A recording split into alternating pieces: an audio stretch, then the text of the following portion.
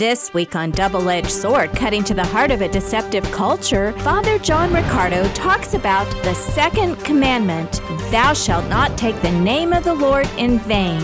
Ordained in 1996, Father John Riccardo is a priest of the Archdiocese of Detroit. He is the executive director of a nonprofit ministry, Acts 29, which works with pastors and their teams to transform their parish culture and reclaim the church's missionary identity. And now, here's Father John Riccardo. We began to look at the Ten Commandments, reminding ourselves that unless we understand who the God is who's giving these, they lose their meaning for us because they instantly become something like a restriction on our freedom. Whereas the moment that we understand the one who's giving these is the God who liberates from slavery, then we're in a better position to understand who it is who's calling us to live in a particular way. So, as a means to review, maybe it's worth just recalling two words which the Lord uses often throughout the Old Testament as a means of doing that review. The two words are remember and forget. One of the strongest commands throughout the Old Testament over and over again is the Lord's words to His people to remember. To remember what? To remember what He's done. Oftentimes, when we think about belief becomes the subjective feeling that we have, as opposed to some real events in history that I rely on, most especially the intervention of God in human history. That's what He's calling me to remember. So He's constantly calling the Israelites to remember what He did for them. Remember that you were once slaves in Egypt, and you had no life. Remember that I dramatically rescued you from that, and I pulled you out of slavery and brought you through the desert, feeding you along the way with the manna from heaven and with the quail, bringing you to Mount Sinai where I gave you my law, a revelation of myself, and then brought you into the promised land, a land that was flowing with milk and honey, a land with cities you did not build and plants you did not plant. Remember, remember, remember, remember. That is one of the constant commands in the Old Testament. And the antithesis to that, one of the strongest rebukes, is they forgot. So Psalm 78, verse 11, picking up this theme, speaking about the children of Israel, starts in verse 10 actually. It says, they kept not the covenant with God. According to His law, they would not walk. And they forgot His deeds, the wonders that He had shown them. Before their fathers, He did wondrous things in the land of Egypt, in the plains of Zoan. He cleft the sea and brought them through, splitting the Red Sea. He made the waters stand as in a mound.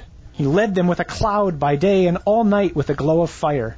He cleft the rocks in the desert and gave them water in copious floods. He made streams flow from the crag and brought the waters forth in rivers. But they forgot. They forgot all that He had done. So for us, too, one of the constant temptations, because life can be so busy and so filled with distractions, is that we, too, can forget what God has done for us. And so maybe one of the things that we do as we continue to move through this series, and also as we prepare for the season of Lent, which is now crashing upon us, is find some way early in the morning when we wake up each and every day to call to mind God's deeds. And then as we go to bed at night, as we do an examination of conscience. Remember last week we spoke about maybe using the commandment we're looking at for that week as a means to do an examine when we go to bed at night. So last week it was, are there any things that I'm putting in front of the Lord? Are there any things that are driving my life and making me a slave versus is the Lord driving my life and leading me to freedom? So, as we do an examination of conscience, when we go to bed at night, maybe one of the things we can add is just call to mind some way that the Lord has made Himself known to us during the day, so as not to forget, and so as not to take for granted. For the great deeds of God are not just in the past. They're not just things that happened long ago that our ancestors experienced. The great deeds of God are in the present, and if our eyes were but open, we would see them every day.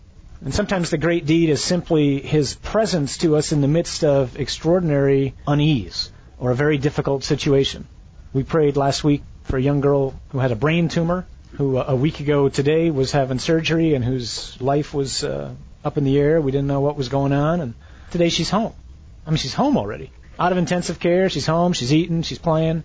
Well, trust me that her parents are remembering the great deeds which God has done for them.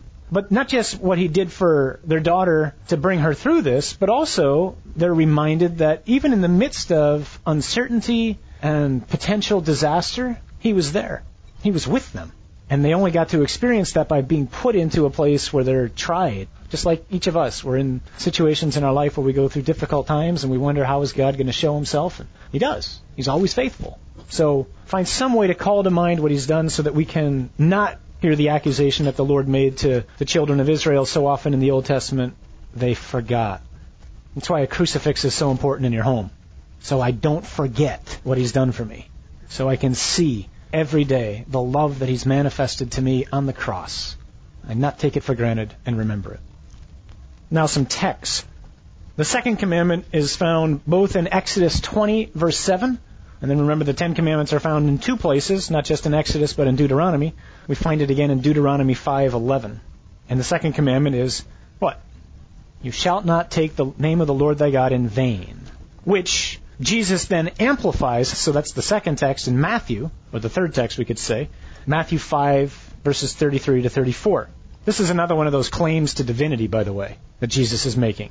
You have heard that it was said, you shall not swear falsely. Well, now who said that?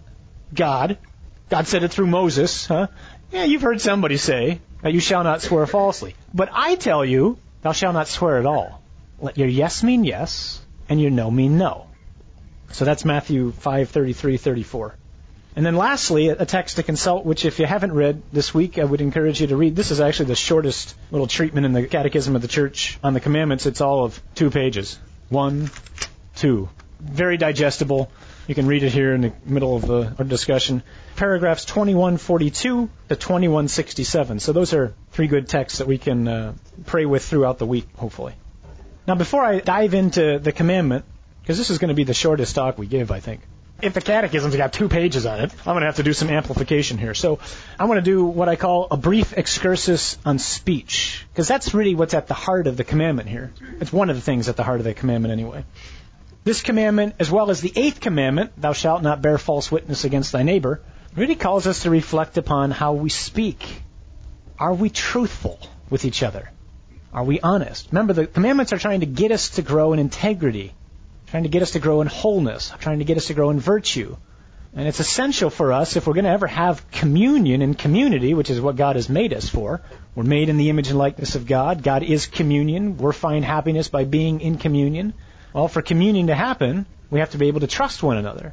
In order to be able to trust one another, we have to speak truthfully. Speech is given to you and me so as to speak truth to each other. That's the purpose of it. Not to flatter. There's something better than flattery. It's called honoring. Certainly not to lie or to deceive. There's a couple passages I just want to turn our attention to. I've listed them for you so that you can both hear me read them and then also consult them later. The first 2 comes from James. If you're feeling really confident about yourself right now and you think you're just doing a great job in life, read James and that'll be over. James is just not one of these really happy campers who's speaking to people who must be like me, just calling us on to greatness in the midst of my settling for mediocrity. So, James 1:26. Here's a great line. If anyone thinks he is religious and does not bridle his tongue, but deceives his heart, his religion is in vain. Anyone who thinks he's religious, but doesn't bridle his tongue, his religion is in vain. That picks you right up, doesn't it? Wait, it gets better. James 3, verses 1 to 12. Not many of you should become teachers, my brothers. This is a real pick-me-up for me. For you realize that we will be judged more strictly, for we all fall short in many respects. If anyone does not fall short in speech, he is a perfect man, able to bridle his whole body also. If we put bits into the mouths of horses to make them obey us, we also guide their whole bodies. It's the same with ships. Even though they are so large and driven by fierce winds, they are steered by a very small rudder wherever the pilot's inclination wishes. In the same way, the tongue is a small member and yet has great pretensions. Consider how small a fire can set a huge forest ablaze. The tongue is also a fire. It exists among our members as a world of malice, defiling the whole body and setting the entire course of our lives on fire, itself set on fire by Gehenna. For every kind of beast and bird, of reptile and sea creature can be tamed and has been tamed by the human species, but no human being can tame the tongue. It is a restless evil, full of deadly poison. With it we bless the Lord and Father, and with it we curse human beings who are made in the image and the likeness of God. From the same mouth come blessing and cursing. This can't be so, brothers and sisters. Does a spring gush forth from the same opening both pure and brackish water? Can a fig tree produce olives, or a grapevine figs? Neither can salt water yield fresh.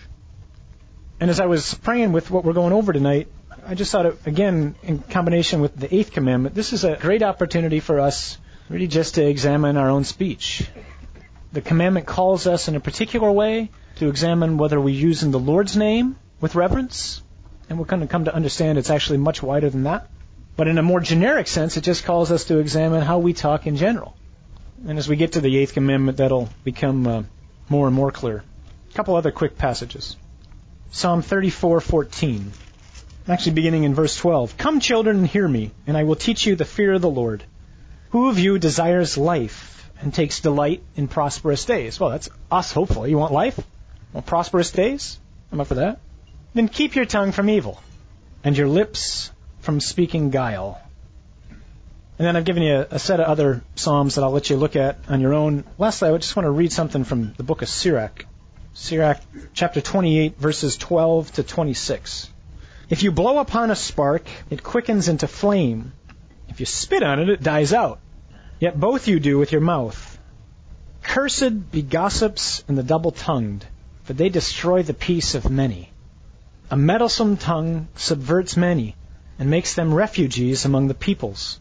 It destroys walled cities and overthrows powerful dynasties. A meddlesome tongue can drive virtuous women from their homes and rob them of the fruit of their toil. Whoever heeds it has no rest, nor can he dwell in peace. A blow from a whip raises a welt, but a blow from the tongue smashes bones. Many have fallen by the edge of the sword, but not as many as by the tongue. Happy is he who is sheltered from it, and has not endured its wrath, who has not borne its yoke, nor been fettered with its chains, for its yoke is a yoke of iron, and its chains are chains of bronze. Dire is the death it inflicts, besides which even the netherworld is a gain. It will not take hold among the just, nor scorch them in its flame, but those who forsake the Lord will fall victims to it, as it burns among them unquenchably. It will hurl itself against them like a lion, like a panther. It will tear them to pieces. As you hedge round your vineyard with thorns, set barred doors over your mouth. Hear that one again. As you hedge round your vineyard with thorns to protect them from birds and animals that will destroy the vineyard, so set barred doors over your mouth. As you seal up your silver and gold, so balance and weigh your words. Take care not to slip by your tongue and fall victim to your foe waiting in ambush. I think that's pretty sufficient to get us going on speech in general. If you think of the commandments as something like the tip of an iceberg, so when you hear the commandment, the Lord's giving us something like the tip. He's giving us the utmost of it in the Old Testament, But then underneath that tip, which is the only part that's visible above the water, is this huge base, which is invisible, but which is laying the foundation for what is being manifested above. So it is with the commandments, analogously, that underneath the commandment that we hear mentioned in Deuteronomy or Exodus is an awful lot more, which is part of the commandment, which the Lord is giving to us. Why? So He can take away our fun? No. So He can make my life miserable? No. So He can help me grow in integrity. And once again, we're reminded, I think, as we look at the commandments, that freedom is a great burden. It's a great burden, because I'm responsible for my life. And it would be a lot easier sometimes, or a lot more convenient if it wasn't all on me. But it is on me, with God's grace at work. The Catechism, if you haven't looked at this, divides the commandment up under 3 headings. The first is the name of the Lord is holy. The second is the taking of the name of the Lord in vain. And then the third is the Christian name. We'll look at that in a second. Let's just start with some basics.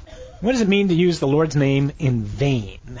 Well, the Hebrew expression can actually be understood in 2 different ways. The first is, in vain can be in empty fashion. Okay, that's what vanity is. It's just emptiness. Or it can also be used for falsehood, or it can be used in a lying way. So the commandment is either don't use the Lord's name emptily, or don't use the Lord's name in a lying fashion. So even more than using the Lord's name emptily, it's don't use the Lord's name for falsehood, for that which is not true, for that which is not real. And as we get to the end of what I want to talk about tonight, I think we'll see kind of how uncomfortably that can be revealed to us, at least for me anyway.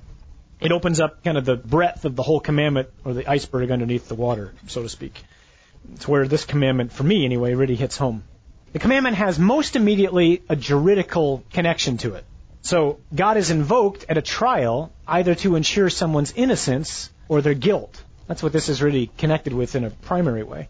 That's why it's connected to the 8th commandment, thou shalt not bear false witness. And that's also why this is particularly grave, because if under the Lord's name I use it falsely, someone who is innocent might be condemned to death or to punishment of some sort, or someone who is guilty might be let off. So it becomes particularly grave because justice is not done. My false testimony could lead to disaster for another person, or it could lead to undeserved reprieve for someone. Having said that, let's take a look at the Catechism. The name of the Lord is holy. You ever had the experience where you're at dinner and you get a call, and this is before we could block all the people who were calling who still call even though we've blocked them, but they call and they say, "Hi, is John there?" And you go, "Speaking." "Hi, John, this is Bob from, DirecTV." And you go, "Who are you to call me John?" It's not Mr. Ricardo or, Mrs. Smith or Mr. Slobotnik. They use your first name. And if you're like me, all of a sudden it's this incredible encroachment upon not just my privacy, but intimacy. It's like, well, who gave you permission to use my name? You have that experience? Does it annoy you as much as it annoys me? And what's behind all that is our name is special. It's unique. Some people might be Dr. So-and-so, and their friends call them their first name. Other people call them Doctor. My mom doesn't call me Father. She gets access, And other people who I don't know come up to me and call me John, which I find to be just rude, to be honest with you, because they don't know me. And so they're trying to be informal in a way that doesn't belong. They wouldn't call their doctor by their first name. They would always show some respect. And it's not a rudeness to me. It's a rudeness to the office of priesthood. Other people who are really close to me, they call me John or whatever they call me. I remember when I was living in Washington, D.C., Washington's somewhat unique in that there isn't one area where the homeless tend to live. Washington has really wealthy neighborhoods and really poor neighborhoods all right next to each other, and you're kind of walking through them at the same time. And there's lots of homeless all around, and I was a priest at the time, and I didn't have any money, kind of like, no, and I got in the habit of not bringing money with me so that when someone said, "Hey, you got something," I could be truthful and say, "No, I have nothing." Or I'd bring my rosary in my pocket and I'd say, "I have this," and I'd hand my rosary. One day I remember walking through, and some guy came up to me, and I had my collar on. I think I did anyway, and he asked me for something. I said, "I don't have anything, I'm sorry." And I looked at him, and please God, this must have been the Holy Spirit. I just said, "What's your name?" And he kind of stood back, and he says, "What?" I said, "What's your name?" And as he told me his name, it seemed anyway, and I wouldn't doubt it, that he hasn't heard his name said in weeks. To all the people who are too busy to take the time to even look, he's just another person on the street, one of them, as opposed to a person created in the image and likeness of God, filled with dignity, who's got uniqueness to him. And when he said his name, he just kind of lit up. He said, "My name's Tom." And I said, "Well, Tom, I'm a priest, and I will pray for you by name. That's what I can give you right now." Not that it wouldn't have been better to give him something too, but I just got in the habit afterwards now, whenever I encounter somebody who's homeless, of asking them their name, because it's one of the signs of our dignity, and they so often don't hear it. They're not addressed by their name. It's, "Here you go, buddy," or "Here you go." And that's not how you treat our brother or our sister who's lying there. The point in that story is when we give our name to someone, there's a sense of intimacy and a sense of trust and a sense of connection. That's why the Catechism begins the discussion on the Lord's name is holy with this: the Lord has revealed his name to us. In doing that, that's a gesture of tremendous intimacy. He's let himself be known for who he is. He revealed his name Yahweh to Moses. Jesus reveals that God is Father. He's my Father. And in granting me that access to call him that by the Holy Spirit who dwells within me, there is this connection and intimacy that has been created by God. And because of that, and because he is who he is, the creator of the universe, that name is to be treated with extraordinary respect. So how we respect his name is something of a measure of how we respect him. How we honor his name is something of a measure of how we honor him. John Henry Newman, the Anglican who converts to Catholicism in the 19th century, and there's a short quote in the Catechism where he talks about how we speak sometimes in church as if God really wasn't there, but it would be totally different if we knew he was there. We'd be attentive. We'd be careful of what we're saying. And the reality is, he is there. And so we need to speak when we're in church and when we use his name as if he's really there, and not just casually. Not frightened, but with a sense of awe and a sense of honor. So the Catechism going on, in paragraph 2146, talks about the abuse of God's name. And this is what most people think the commandment means. They come in, they go to confession, or they acknowledge, I use the Lord's name in vain. Which means, they were out doing some work around the shed, they hit their thumb, and they went, oh, and they used the Lord's name improperly. Curious, by the way, that no one ever hits their thumb and goes, Buddha. Isn't it? You ever notice that? Vashti, or Agamemnon, or, it's always the Lord.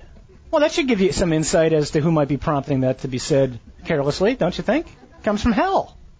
Another little parenthetical comment. I'm amazed how many men can't say the name of Jesus. They'll talk about the second person of the Trinity. They'll call him the Lord. They'll call him Jesus Christ. But to say Jesus takes something. Jesus has remarkable power to his name. Paul writes in Philippians that at the name of Jesus, every knee must bend. On the earth, in the heavens, under the earth, and every tongue confess to the glory of God the Father that Jesus Christ is Lord. Every knee bends at the name of Jesus. Fulton Sheen used to say, we don't know what the devil looks like. All we know is that he must have a knee, because his knee is going to bend. And what a glorious day that will be to see him bend his knee in front of the one who crushed him. And he knows it's coming. The commandment does apply to that, by all means. That's a careless use of the Lord's name. It's using the Lord's name in an empty fashion.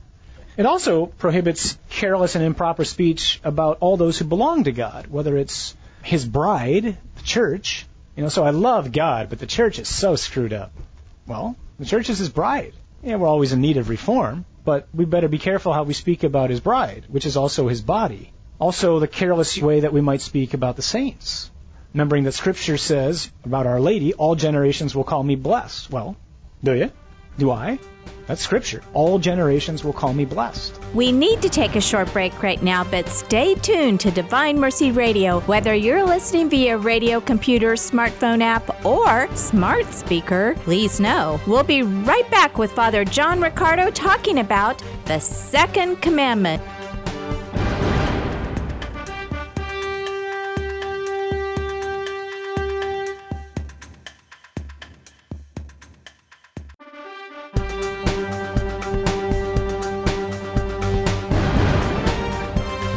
We're back on Double-Edged Sword, cutting to the heart of a deceptive culture.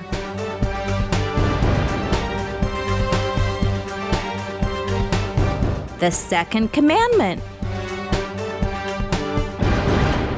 with Father John Riccardo. Moving on in the Catechism, mentions promises that are made to others in God's name. So when I'm making a promise in God's name and I don't keep it or I break it, what I'm basically doing is I'm asking God to be a witness to a lie.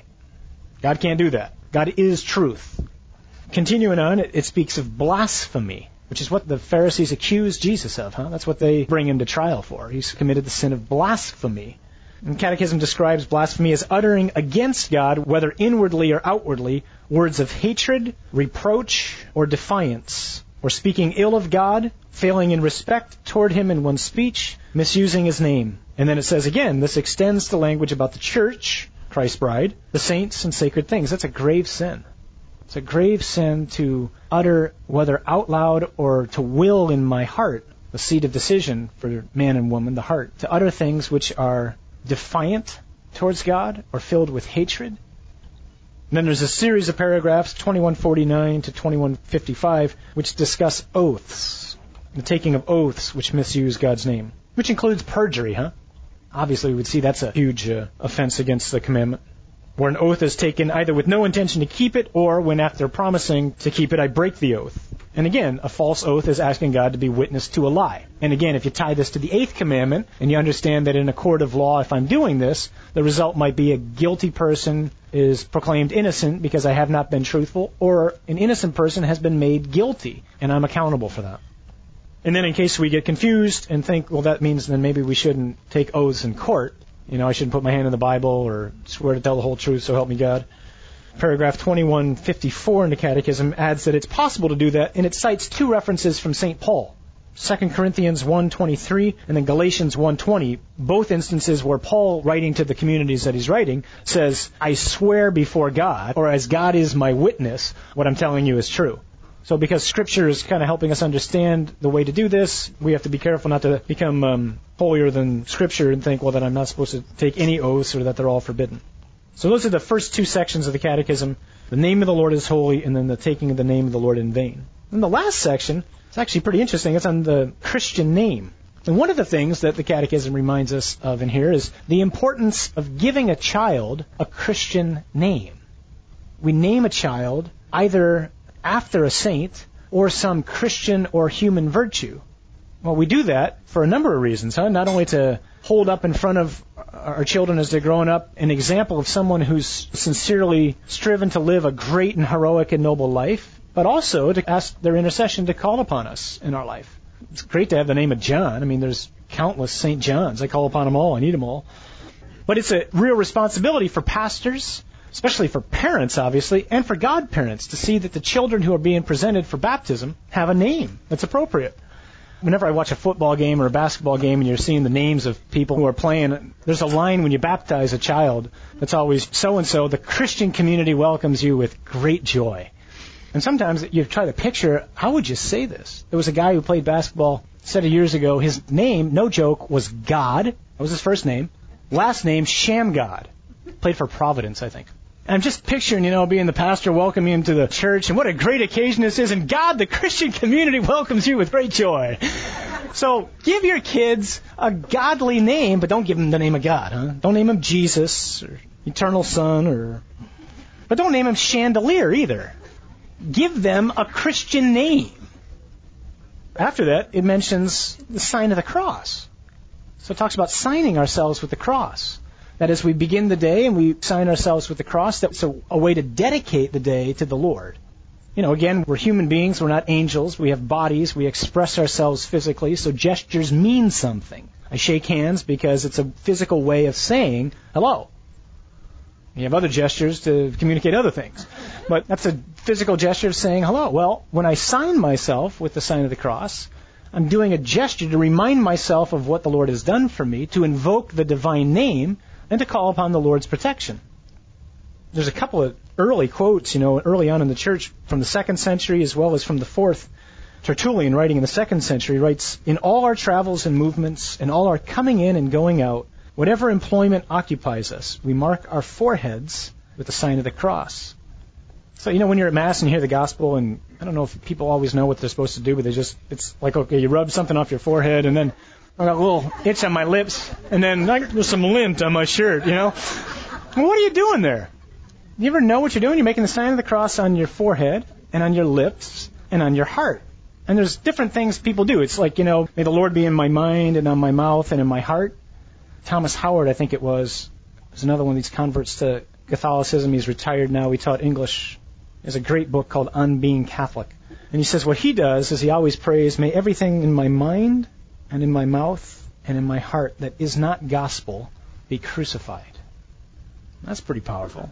That changes it from being some, rote thing up here and then over here and down there. So the sign of the cross is an ancient gesture of Christians. St. Cyril of Jerusalem, writing a little bit after Tertullian, says, "Let us not be shamed to confess the crucified. Let the cross be our seal, made with boldness by our fingers, on our brow, and in everything." So the Catechism helps us understand, as we talk about using the Lord's name in a holy fashion, that's one of the ways. And then lastly, the Catechism ends with a short paragraph on our own name, the uniqueness of our own name, and that it's known to God in a particular way. It marks us out as an individual. We talked a little bit about that with the telemarketer. All that looks pretty neat and tidy. Probably doesn't apply to most of us, huh? Well, wait, there's more. It gets better.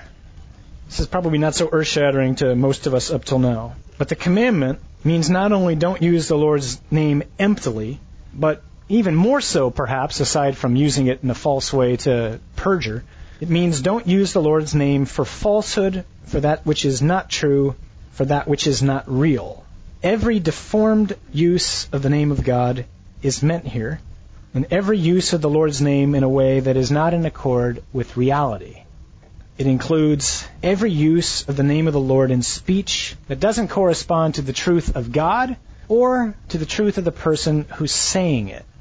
That might seem a little abstract, so now let's make it pretty concrete. How about at Mass? How many times, because things can become so routine or rote, do we say things which either we are not thinking about or which in fact do not correspond to the reality of where we are at the time? Pretty often, I think. I think most people break the second commandment when they go to Mass. I think that's where most people use the Lord's name, not only in an empty fashion, and I don't mean by that everybody at Mass is using the Lord's name. I think that's where most people break the commandment. I have to catch myself over and over again to not let what I say become empty. And not only not to become empty, but in fact, is it corresponding to the reality of where I am at that particular moment as I come before the Lord? So is the liturgy and the words that I'm saying, are they really manifesting the fact that I am clinging to the Lord and that I'm serious about my conversion? Or is it empty show? Remember, the commandment's getting us towards integrity. That's what the Lord's offering to us. Integrity, wholeness, virtue. Am I living what I'm saying? Or are these just words which I say every week and in a couple minutes I'm out of here? So walk through the Mass, huh? We begin in the name of the Father, and of the Son, and of the Holy Spirit. Did we think about it? Was it hastily done? Or am I really calling to mind, this is the instrument of my redemption, and it's a horrific instrument. It's the most shameful death imaginable in the ancient world, if not the modern world. A man naked, exposed on a cross, in public view, and that's how God chose to die for me.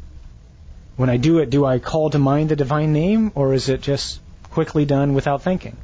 After the sign of the cross, we got the Kyrie. Lord, have mercy. Is that where we really are? Are we really saying that? Are we really coming before the Lord in a position where we realize, remember the first commandment, that He is the Lord and I'm not, and I am entirely dependent upon You? And I think as we get older and older and consider, standing in front of the Lord at the end of our life, our prayer gets simpler and simpler. The prayer for me is just, oh God, be merciful. Please be merciful. Are we saying that with conviction? Or is it just, well, that's the next part of the Mass and that's what we do? And then we sing the Gloria.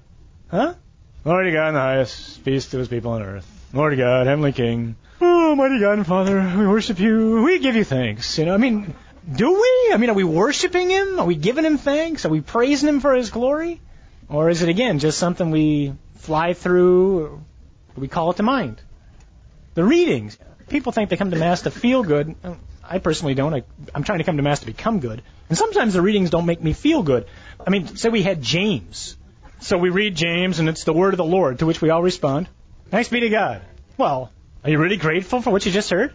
Thanks be to God for the real pick-me-up there, buddy. Why would we thank Him for that? Well, thanks, Lord, that You would care enough to correct me, that You'd care enough to call me to holiness, that You'd care enough to call me to integrity, that You love me as I am, but because You love me, You won't let me stay the way I am. Thank You for that. Thanks be to God. Or the gospel. Praise to You, Lord Jesus Christ. Are we really meaning that? Or is it praise to You, Lord Jesus Christ? How about the creed? Do we even know what we're saying when we say the creed? Light from light. You get these images of a couple of bulbs up there. True God from true God, begotten, not made. People died for the creed, people. They really did. They died for the creed. Are we calling to mind what we're saying? How about, Lord, I am not worthy, but only say the word and I shall be healed? Again, is it a humble position of coming before the Lord of, that's the reality, Lord, is I'm not worthy. I know some places where they've changed this, where they actually say, Lord, I am worthy. Stay away from that church. You're going to get lightning. I'm not worthy. I'm not worthy to feed on God. You gotta be kidding. Talk about hubris. Lord, I'm not worthy, but You just say the word and I'm going to be healed. Because that's who You are. That's what You do. You save. You rescue. You deliver. And if I'm coming to you with real contrition and with real faith, and I'm really entrusting myself to you, then I got reason to believe you're going to do that in my life. You're going to make me whole. You're going to heal me. But I'm not worthy. How about the sign of peace? Sign of peace can become, depending upon where you go, it's anything from, ridiculously rigid to you might as well have coffee and donuts there. In fact, my brother went to church somewhere and they did that. I think it was the Easter Vigil. They took a break in the middle of Mass and had coffee and donuts, and they all came back. I thought, what in the world? That's too long. They can't sit this long. Let's have some coffee and donuts. Well, the purpose of the sign of peace is what? To prepare yourself. The Lord says, on your way to the altar, if you realize you got something against your brother, leave your gift, go find your brother with whom you're not reconciled, make peace, then come to the altar. Sign of peace to my sister who's sitting next to me. She's not up in the sanctuary, but when I'm sitting in the congregation, that's not who I need to give the sign of peace to usually. It's the person over there in the back of church who's been saying something, or I've been saying something about. That's where I need to get up and walk over and go, the Lord's peace with you, really. I am really sorry. That's what it's about. If we could do that as we come to the Lord's altar, now that doesn't create, that can create for some chaos too, but I'd rather have that chaos, personally. That means we're being sincere in all this, that we realize there's some people here I'm not right with, and the Lord's given me grace right now to get reconciled with them, and I'm going to act on it. Now, it could be that it's your husband who's sitting right next to you, or your wife, so that's appropriate too, but, you have a little fight on the way over to Mass, and, come on, we're late. Truth hurts, doesn't it? The first shirt looked fine. How many times are you going to change? What about a communion? Come forward for communion. Body of Christ. The blood of Christ. Amen. Or am I attentive to the Lord being present there in front of me, to which I respond, amen means this is true, I believe it, yes. Amen. And that's supposed to be proclaimed with tremendous boldness. It's no small thing to answer to, the body of Christ. I believe this to be true. Yes. Amen. And I want him because I'm hungry for him. And above all, I think, which is what the title of tonight's talk comes from, is the Our Father. Should we really pray the Our Father? What do we say in the Our Father? Your will be done. Am I really wanting the Lord's will done in my life? Well, everywhere except there. 9 out of 10 ain't bad, is it? Or, probably most alarmingly to me, is forgive us our trespasses as we forgive those who trespass against us. Are you sure we really want to say that? Do we really want to tell God, treat me the way I'm treating so-and-so? I remember a number of years back, probably was during Lent, it felt like the Lord just called to mind a person in my life. This was out of the blue. I think I'm going to bed and said, how about if I had that person judge you when you died? And it was like, oh, you got to be kidding. But it made me realize something's not right with somebody in my life. Either I haven't forgiven somebody, and if I haven't forgiven somebody, then I shouldn't pray this. He's going to take me on my word. If I'm telling him, treat me the way I'm treating brother X or sister Y, he'll do it. So I know somebody who actually stopped praying the Lord's Prayer for something like 3 years because they realized they were holding an incredible grudge against someone in their family. And they couldn't, with integrity, pray this. They didn't want God to treat them the way they were treating somebody else. And so as they refrained from praying this, they just kept praying over and over again, Lord, you got to melt my heart. You got to bring me to a point where I can forgive somebody. Which is not to say, hey, you know what you did? Don't worry about it. No big deal. That's not forgiveness. Nor is forgiveness, hey, I feel so good about you. Or, hey, let's go out bowling tomorrow night. I'm so glad. That ain't forgiveness. Forgiveness is an act of my will. It means that I don't will someone who has wronged me harm. My will for them is simply love. I will God to bless them. That doesn't mean I have to hang out with them. There might be good reasons not to hang out with them. They might show themselves as not deserving of trust. But on my part, I have to make sure that my will isn't holding something against somebody. Because if it is, then when I pray this, then I'm using the Lord's name emptily. What I'm saying is not in accord with who I am. And I think when we realize that, then the commandment actually really begins to open up and you go, ugh, this is a lot more than I thought it was. Conclude this. Watch your speech. You can tame anything in creation except the tongue. Try to tame our tongues. God gave them to us to bless Him and to build each other up. Never forget, right before I was ordained, a priest said to me, one of the greatest things that you can do as a priest, and it applies to all of us as brothers and sisters in the Lord, is when you see something good in somebody, to kind of take some time, pull it out, and honor that person and go, I just want to tell you, you have this in you. And it's really good. Because most of us never are honored. Most people don't know how to honor another person. They flatter them. Weddings are a great opportunity to show that. Or a birthday party, or a wedding anniversary for your parents or your kids or something. And just say, let's just take some time to honor each other. Dad, I want to really honor you right now. And then name something.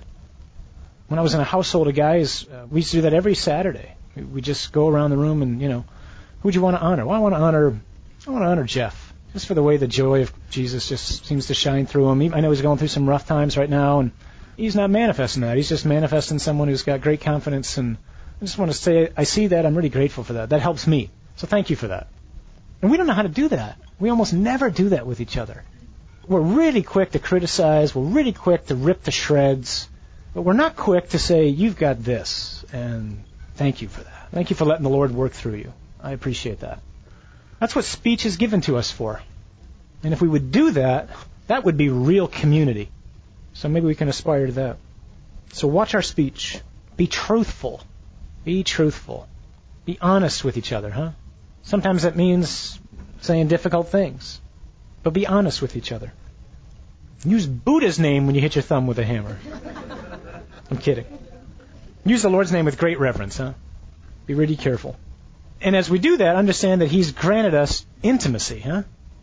God is not some unknown God. He's made His name known to us, both in Jesus, which means God saves, and especially Father.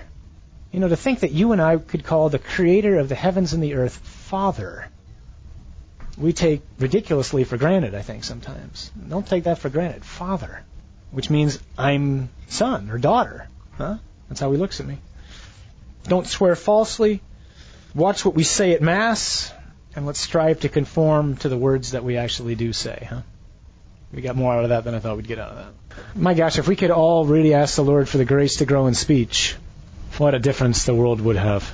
If I just worried about what I said every day and sought to honor people and to be truthful and to be honest, and what a difference that would make. Thank you for listening to Divine Mercy Radio. Whether you're listening via radio, computer, smartphone app, or on smart speaker, we appreciate you tuning in to this week's Double-Edged Sword, cutting to the heart of a deceptive culture. If you would like to comment on today's show or have an idea for a future show, please go to dvmercy.com and click on the double-edged sword icon. If you can help the mission of Divine Mercy Radio so that we can continue to bring you these great shows, please go to dvmercy.com and click on Donate. You're listening to Divine Mercy Radio 88.1 KVDM Hayes, 88.1 KRTT Great Bend, and 101.7 KJDM Lindsborg and Salina. If today you hear His voice, harden not your hearts.